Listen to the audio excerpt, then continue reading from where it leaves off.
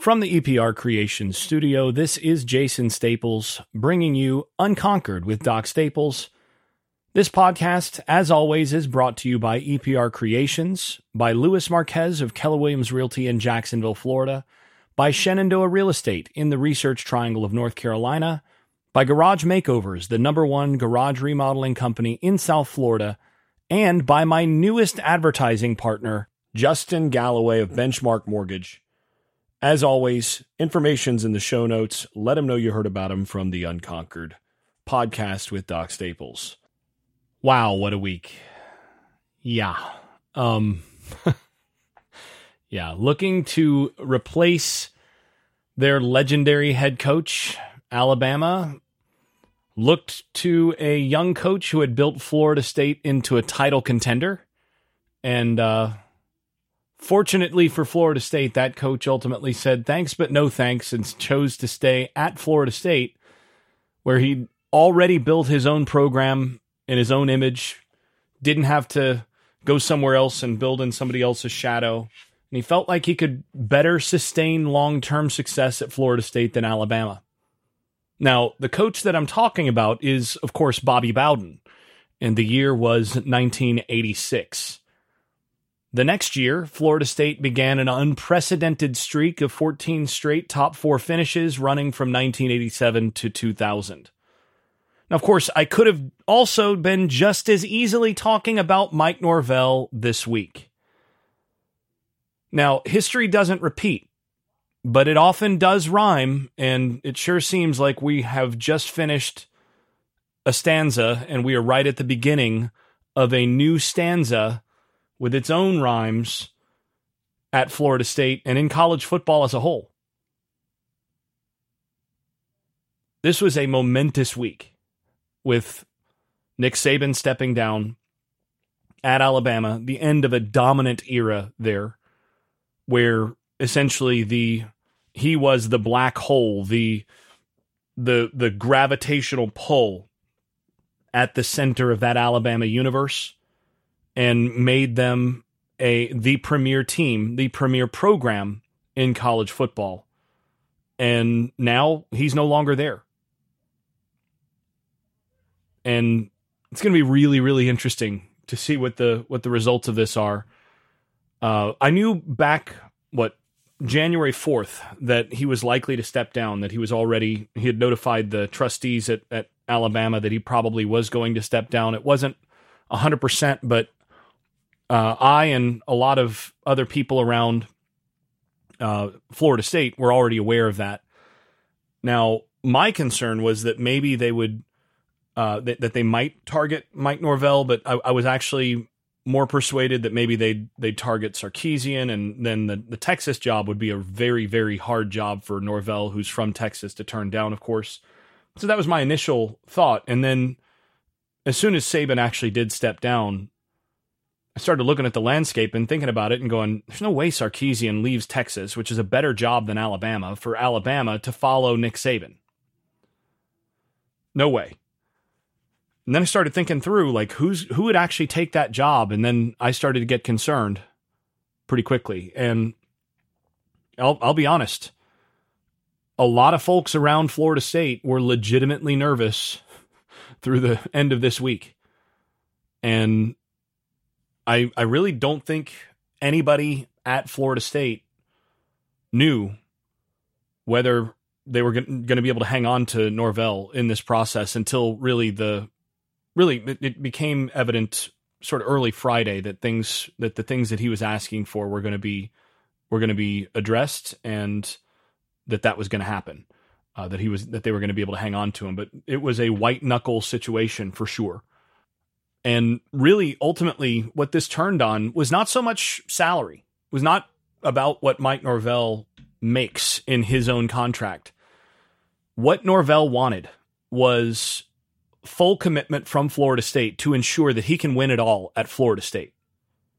Essentially, let me put it this way.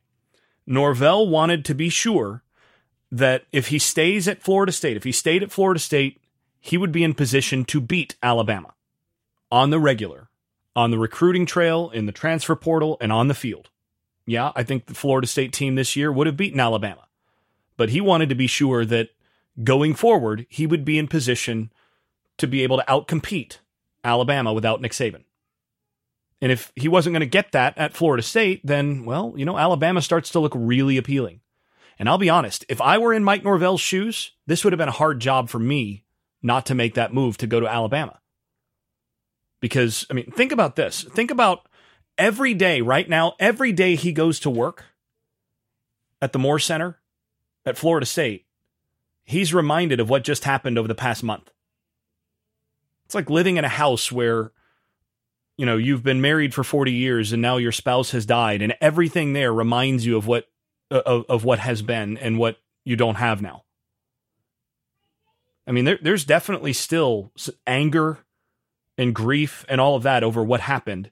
Now, he's completely invested in the revenge tour here, but he wanted to be sure that moving forward, he would be in position to outcompete the best programs in the country at Florida State. That was what he wanted, and he got those commitments from Florida State. Florida State is fully committed to what Norvell needs to sustain a title contender for the foreseeable future, and as a result, Mike Norvell is going to be the head coach at Florida State for the foreseeable future, and that is huge. It's absolutely critical for the Florida State program in this moment. This would have been an ultimate gut punch or worse after the past 6 weeks. You think about how devastating that would have been for Florida State. Think about what that would have done just for the short term in terms of the roster. All the guys that have just come in from the portal and all of that, the whole roster opens up for 30 days after you lose your coach. You're talking about 3 to 5 years you're set back. And then after what just happened with the snub and everything else, and who are you going to go out and hire? Whew. But now you've got a top 5 coach in the college game locked up for the foreseeable future. That's absolutely enormous for Florida State moving forward. Now, Kalen DeBoer is a great hire for Alabama. I think he was the best guy that they could get if Norvell turned them down. And I would have gone after Norvell had I been them, because he's proven he can win in the Southeast. You put the Bama brand with him and all of that, and you're convinced that he's going to be able to attract talent, and he's going to be able to run an offense that can beat SEC defenses. But in the absence of that, I think Kalen DeBoer was the best guy they could get. Now, the question with him is he going to be able to pull all the recruits that Saban did? Saban was a gravitational pull in recruiting, unlike anything else in the sport. Is DeBoer going to be able to go and pull all those players out of Florida that Saban got? Is he going to be able to do what Saban did in terms of collecting the talent at Alabama? Or is he just going to be able to do well, maybe win a title here, can keep contending for the SEC and all of that? Or is he going to be able to sustain? It's a tough ask to do anything close to what Nick Saban did at Alabama. And you're going to bet against pretty much anybody, regardless of how good a coach he is. You're going to bet against anybody doing what, being able to sustain anything close to what Alabama has been.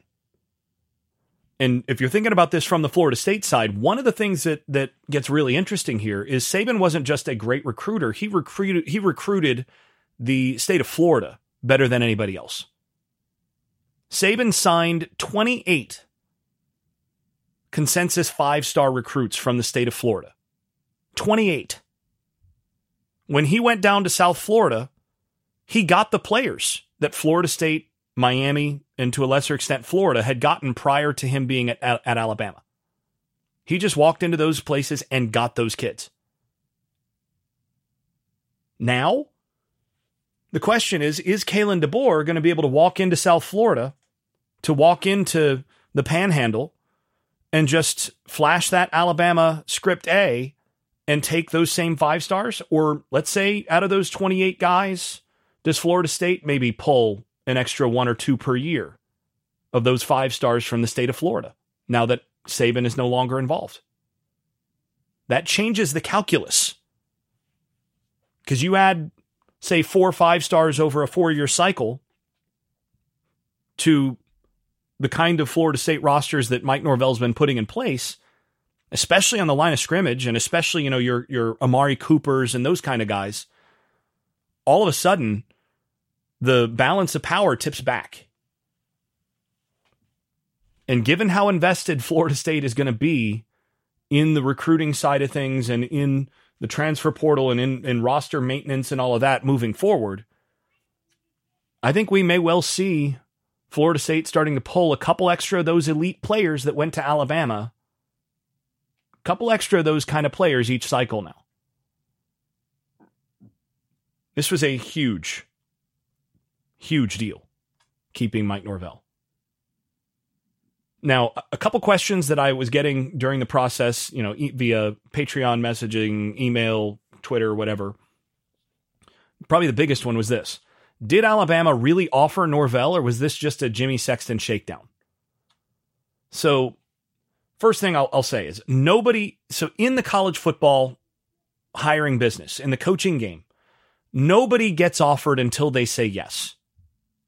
That's the way it works. So did Mike Norvell get a formal offer from Alabama? No, he did not. Couldn't have, because you don't get offered until you agree that you're going to take the offer. That's the way this works. Does that mean that he didn't get offered the job? No. That does not mean that. Because you only ever hire your first choice in college football. Nobody's ever your third choice. Okay, let's think about it this way. Let's back up a little bit. The same agent, Jimmy Sexton, represents pretty much every elite coach in college football. He's the go-between for everybody. So you work through him and you negotiate through him, and then he brings what he's been talking about with the brass to the coach and says, yeah, let's just say if this were put on the table for you, would you take it? And the coach may interview with the brass. You have these various interviews, whether it's Zoom or anything else. Coach talks with them, and then they deal numbers with Jimmy Sexton. And then Sexton basically comes back to the coach and says, if this were put on the table, would you take it? And only once that answer is yes, does any offer actually get made. That's just the way it works. Every school always hires their first choice, always hires the first guy that they offer. Now, I don't think anyone but Norvell, his family, Sexton, and the decision makers at Alabama can know for sure whether or not he had the ability to say no to the job, whether he was actually next in line. But what I do know is that key decision makers at FSU, people high up at FSU, people involved in the whole process at FSU, and everyone I talked to with any knowledge of the situation believed that Norvell had the option to go to Alabama and had the option to say yes or no. And given a little of what I also gathered from others outside of Florida State in the coaching industry, is that some people who say would potentially wind up on a Norvell staff believed that Norvell might be going to Alabama. That was something that he had the possibility of doing. Every indication that I've gotten is that Mike Norvell had the choice here. Now, again, nobody gets offered until they say yes. But Mike Norvell did not say yes. So he didn't, quote unquote, get offered. So the next question I got quite a bit here was, how important was Florida State's NIL commitment and, otherwise in all of this? And I'll just say this, very. I will say I am pretty much certain that if the Battle's End had not been put together and had not been as well run as it has been, Mike Norvell would not be the head coach at Florida State right now. I'm pretty confident in saying that. And the support that everyone involved on that side of things, the people who've donated to that, and all of the support off the field that Florida State has gotten, and especially since that amping up and ramping up since the travesty, that all of that was a factor in Norvell staying at Florida State. So that's a huge deal. Huge, huge deal. And here's another thing to think about here. If you are Mike Norvell, think about how all of this works moving forward for his recruiting pitch. He can now go on the recruiting trail and tell players, honestly, I turned down the chance to go to Alabama. I had the chance. Look, they wanted me to go there, but I chose to stay at Florida State because it's better here. This is a better program. I like it better here. I think we can win bigger here. This is a better place to be. Come join me. Oh, and I'm not going anywhere because if I was going to go anywhere, I'd go there, obviously. So I'm going to be your coach as long as you're in college. Let's go win championships. That's a really, really persuasive message because now he can say, look, lots of coaches can tell you what they're going to do. I already showed you what I'm going to do. I'm going to be right here winning titles. Be right here going undefeated. I'm going to be right here. I'm not going to other jobs because I don't want to go to other jobs. This is the place to be, and this is where you ought to be too. That's a pretty dang good sell. He just basically was able to supercharge his recruiting message to elite players who might be choosing between those programs by saying, I had the same choice you've got. Same choice. Look where I chose to be. And I'm going to be here for a while. Okay, then. All right. Like I said, this was enormous for Florida State moving forward. And it was a way for, you talk about the snub, the travesty, sending the message that Florida State is a less than program. This does exactly the opposite. This restabilizes that to say this program is not only a peer of, but based on the coach's decision, was preferable to what a lot of people think is the top brand in college football. Take a quick break. Be right back. Okay, in terms of other things, the other thing that hit was the very day that Mike Norvell was having discussions with the FSU administration, and odds are, Jimmy Sexton was having discussions with both sides on this. It finally leaked out that Florida State was dealing with punishment for an NIL violation pertaining to the Amarius Mims recruitment back in 2021. And look, this has been in the works since the summer. I think I first found out about it in August or whatever, but it was one of those deals that nobody said anything about, and it was not supposed to be discussed. So not exactly breaking news in that respect. I mean, FSU was already serving out many of these penalties in the 2023 season, such as Atkins not recruiting off campus. He wasn't able to do that this cycle. Some people were criticizing him for his lack of success or perceived lack of success on the recruiting trail this cycle. Well, I mean, guys, there you go. And yet he still pulled some really good offensive linemen. So, the guy's a beast. But this has been in the works since the summer, sort of got hammered out and taken care of then before the 2023 season. And they've been working through what they needed to do in terms of all of that since then. Now, you cannot persuade me, though, that the timing of when this finally leaked out, the timing of the leak was not coordinated. As I understand, it was not supposed to release that the NCAA was not supposed to actually release the case itself or release the final settlement or whatever until the next day. But it then leaked out specifically on the day when Mike Norvell was in the process of negotiating out where he was going to be. Ultimately, look, this whole thing was ridiculous. It boils down to Atkins drove Mims to a meeting with representative from the Rising Spear Collective. And that guy being a booster, this ends up being a violation. And, it is what it is. the mistake here really is that Florida State, unlike the program that, as far as I understand, actually turned Florida State in for this, doesn't have an office for its collective or collectives in its own athletic department facility where, recruits can just happen to wander down the hall and have a meeting there without anybody walking them down there or giving them a ride or whatever. Instead there's an office here I just happen to find myself in. Different programs have that situation, but Florida State didn't and doesn't.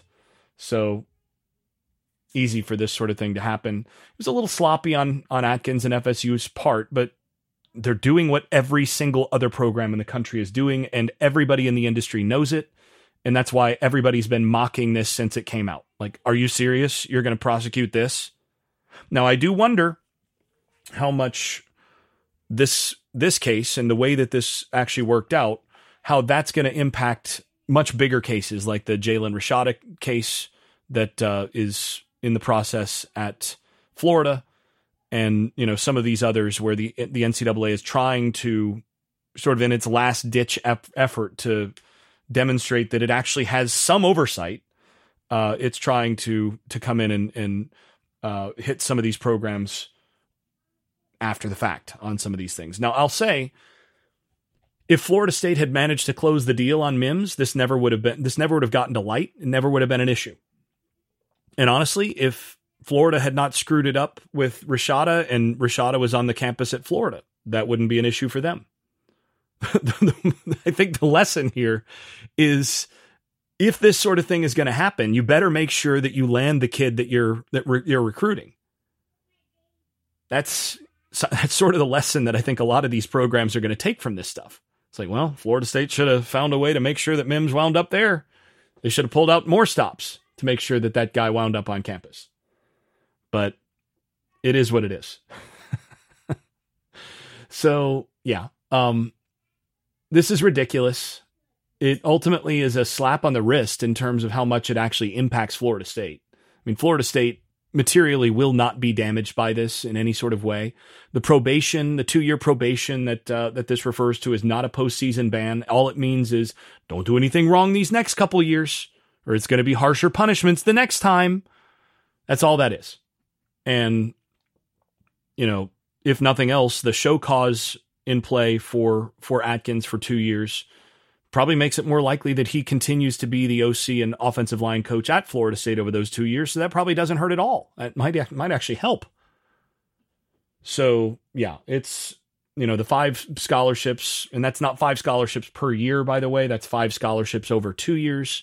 So, could be 3 1 year and 2 the other or whatever. And I'm actually not sure. This is one thing I don't know, is whether or not that was actually already begun in 2023, where they may have been a scholarship or 2 short there. So if they were already 2 scholarships short or 3 scholarships short of 85 and 23, that may already count towards the 5. So I don't know that for sure. It's something I'd have to ask around about. And FSU's not exactly forthcoming all the time about who's on scholarship or how many scholarships they have and whatnot.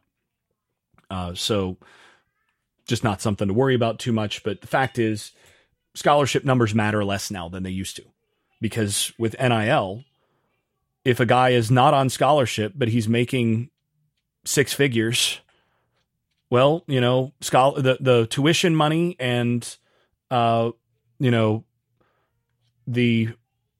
room and board and all of that comes straight out of that. How is that any different? I mean, it really just doesn't matter at that point. So you can kind of step up and handle the difference there, and everybody knows that. So, yeah, I mean, yes, there is a little bit of a reputational cachet, and there's certain limitations that you have as a walk-on. I remember this. I know certain things in terms of where you fit in the hierarchy or pecking order, but even that's changing a little bit now. So again, it's just not that big of a deal in that respect. And I should emphasize again, this was not about the Battle's End, which began after all of this, and partly because of these problems, and is better run than Rising Spear was. So yeah, this is not going to impact, FSU's business in that respect at all. Not something to concern yourself with. More of a final illustration, or one more illustration of the NCAA, kind of how much of a joke things are at this point. I'm going to take a quick break again, be back in a moment with a little bit more talking about the portal additions and where things are roster-wise at this point. All right.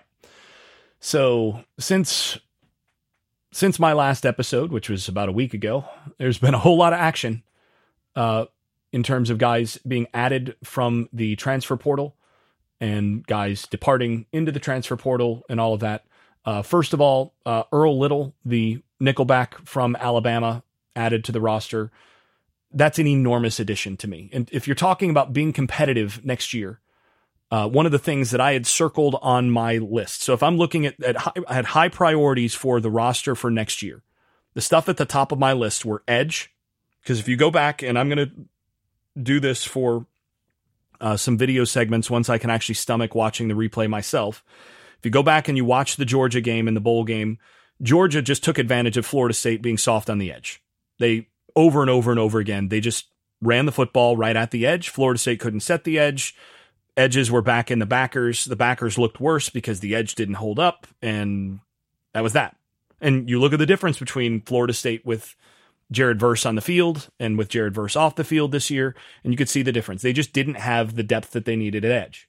So they needed to bring edge guys on the roster, and they needed to make sure that they had 4 or 5 quality edge players on the roster with how they want to play defense. That's what they needed to have. That was number 1 in terms of priorities. Number 2 for me was they needed to shore up the nickel position, because Jerrion Jones this year was, if not elite, really just a step short of elite at the nickel position. He was really, really good at the nickel position this year, and he made that defense so much better because of how he took guys away. So many teams these days run through the slot receiver, run through getting their best, quickest player on your 3rd or 4th best cover guy in the slot and making hay with that. If you've got a lockdown nickel, that changes that. And Florida State, with the way that Jerrion Jones played this year, that was a huge factor in them having the best pass defense in the country. And frankly, Greedy Vance and Kevin Knowles are not at the level that Jerrion Jones was this year, or at least they weren't. So I was of the view that you needed to go out and find somebody who could replace Jerrion Jones in that spot. It's just what you needed to do. And honestly, Earl Little is every bit the player, or can be every bit the player this year that Jerrion Jones was last year. It's what they wanted him for. It's what they were recruiting him for the year before when he decided to go to Alabama. And then going to Alabama, a lot of Alabama fans and evaluators and all of that were really sad to see this guy go because they thought he would explode this year for them.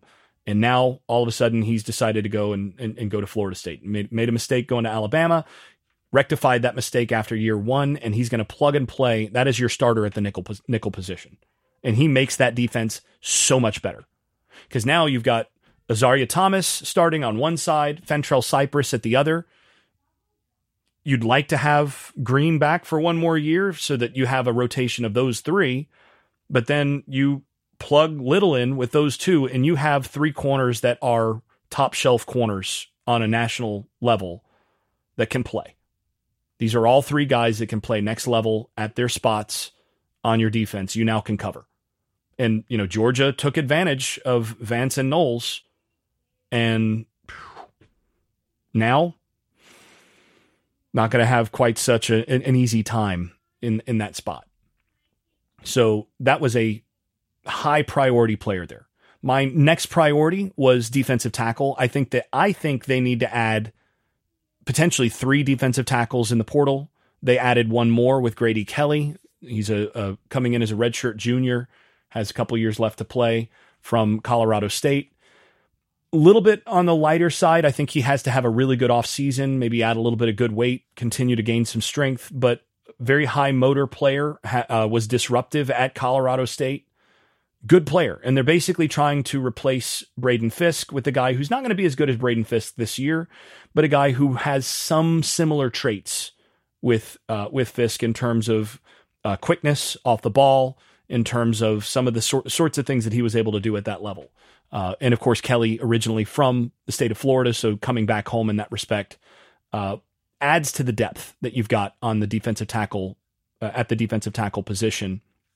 And what you're hoping is you've got Farmer and Jackson as your starters next year, and then Kelly and Lyons as your next two at this stage. And then KJ Sampson basically needs to be your really step up as a fifth option. Obviously, Dennis Briggs and Malcolm Ray both hit the portal. I think with Kelly, the way to think about it, they're trying to replace Fisk. He's not as good as Fisk. But I think what you're getting with him is someone who's maybe a little bit of an upgraded Malcolm Ray with a little bit of extra time left with an extra year in the program. So you're trading Malcolm Ray, who left for Rutgers, and essentially you're getting in Kelly Malcolm Ray plus, so a little bit better version of Malcolm Ray, a little bit more disruptive version of Malcolm Ray with an extra year. So it's a good overall take, helpful. I still think you need to add at least one legitimate, like top shelf type defensive tackle via the portal. I think they absolutely need to do that. Partly because I'm still not 100% that Joshua Farmer is going to be there after the spring. You know, maybe he just decides to fully invest and he's going to spend his one last year at Florida State and buy in fully there. But I think you need to have insurance just in case. You need to be ready after the spring to have a guy to plug and play there.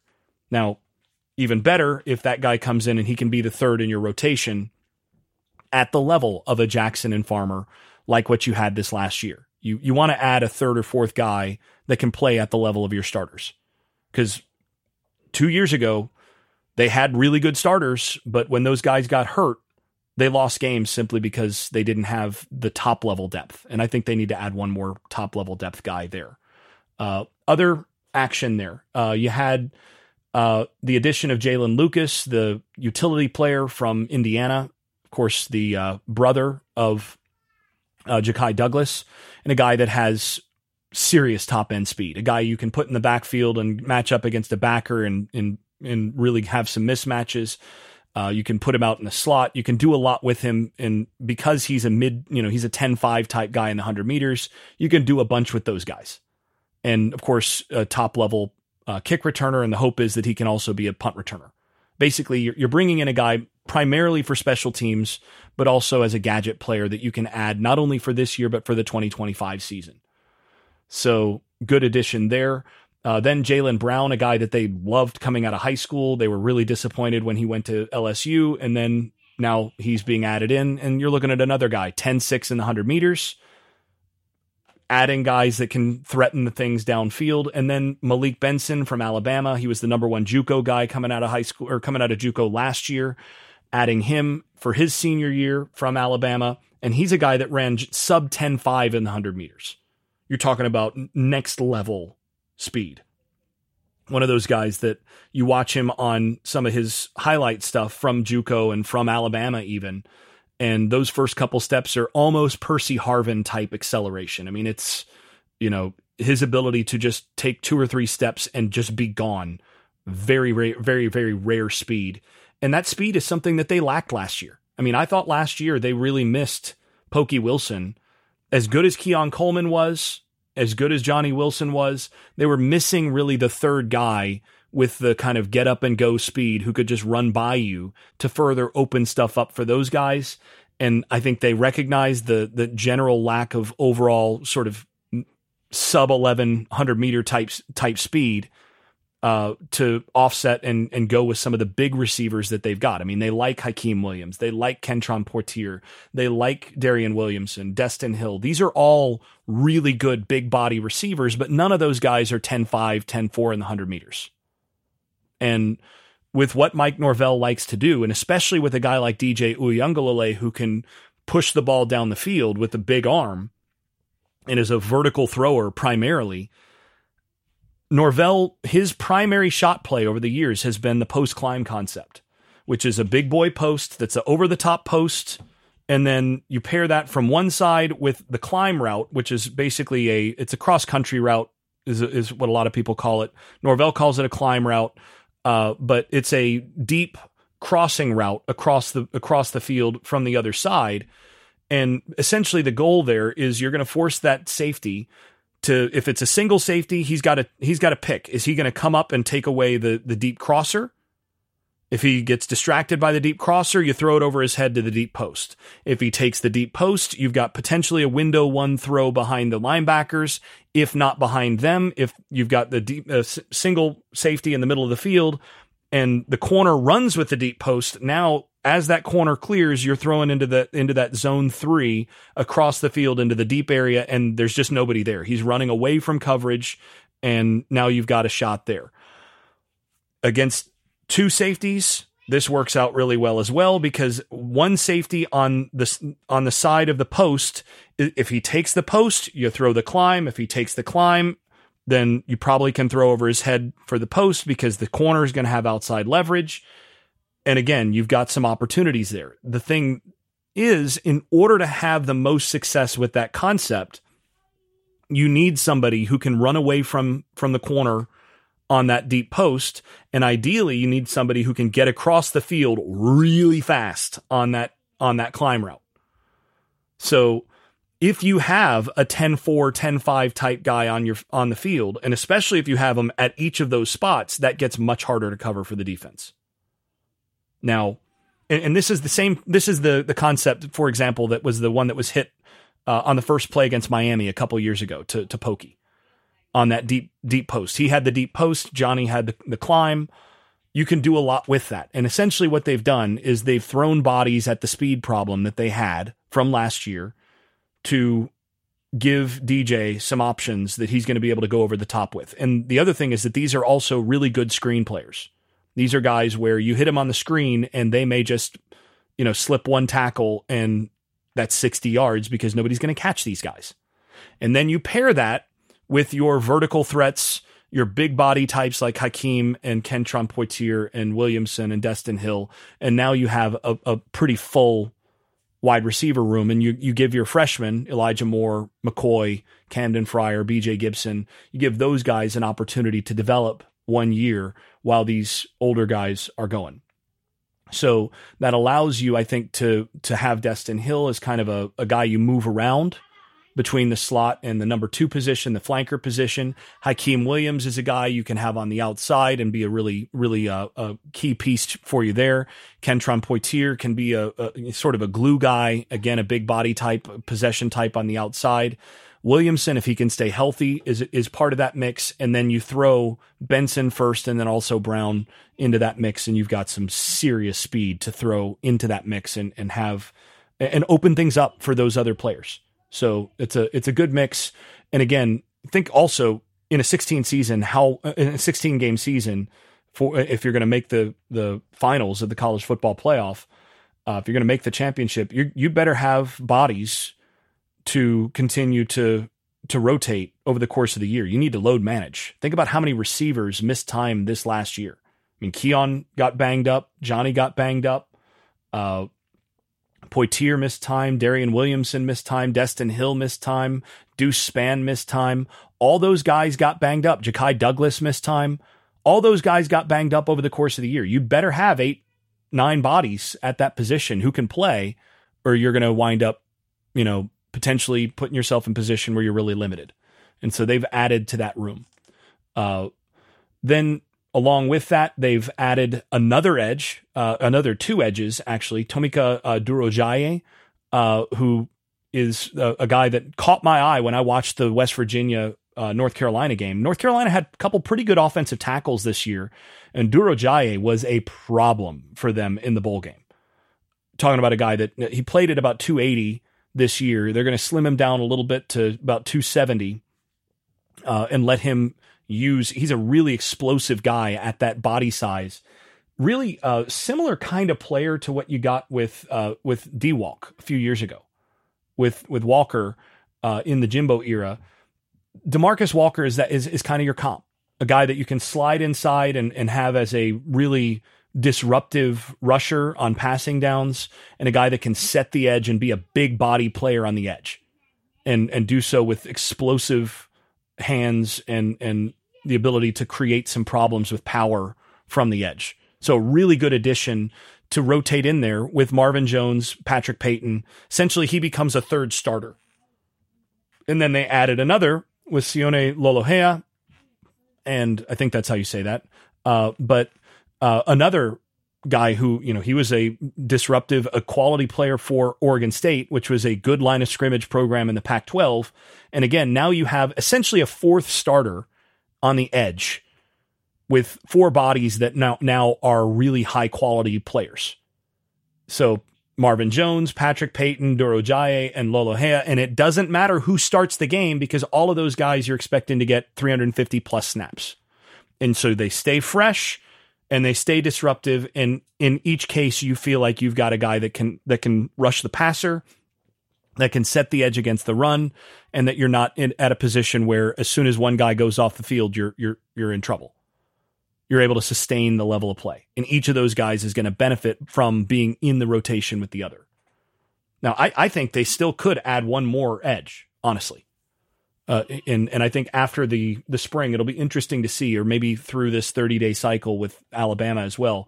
But I think after the spring, it'll be really interesting to see if another edge, another really high-quality edge joins in. And you would be looking for a guy that has another couple years to play at that point. And then, beyond that, DJ Lundy returning from Colorado, deciding, you know what? I'm not going to Colorado after all. Coming back, that is an enormous deal for this team, partly because of what that does in terms of Colorado poaching the Florida State roster. It shows that look, this is not a safe place for you guys to fish.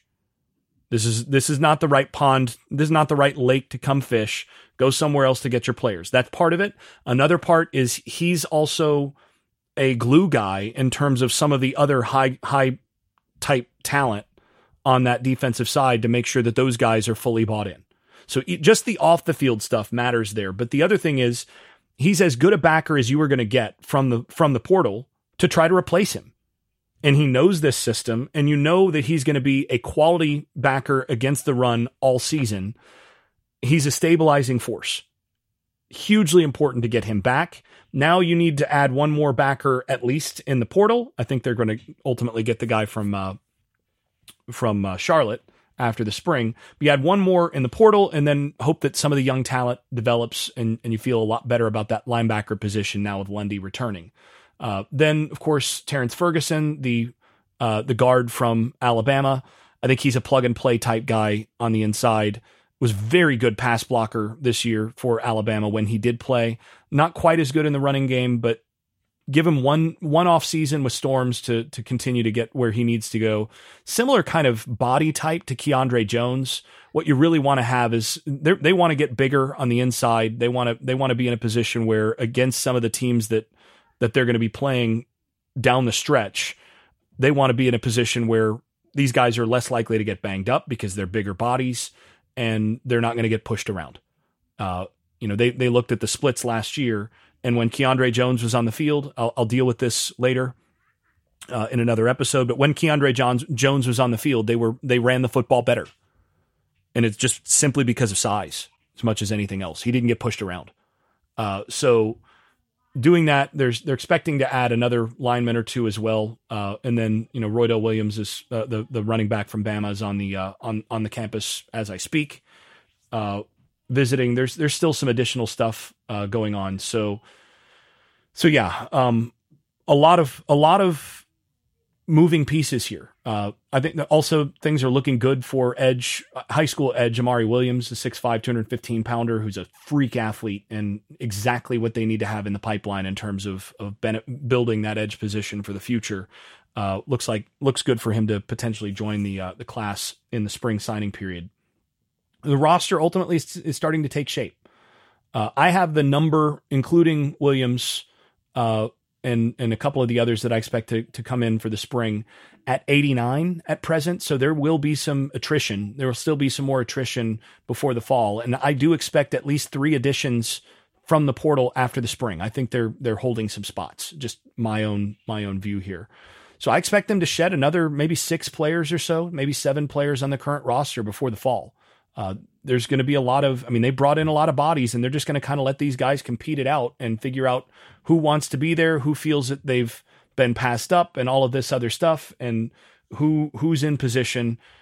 This is what you have to do in today's game. Let guys earn their spots, and then if they feel like they aren't going to play as much as they want, then put them in a position to go somewhere where they're going to be better situated. But the roster is starting to look a lot healthier for the 2024 season. And, they've added some players with some additional eligibility for the 25 season.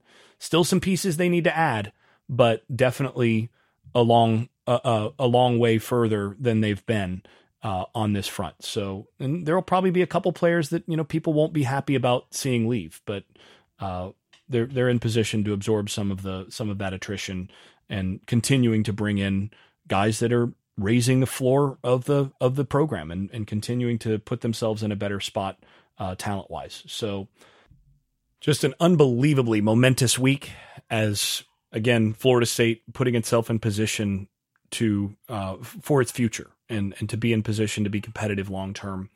And now Mike Norvell and that staff, they're not just at this point building for the distant future.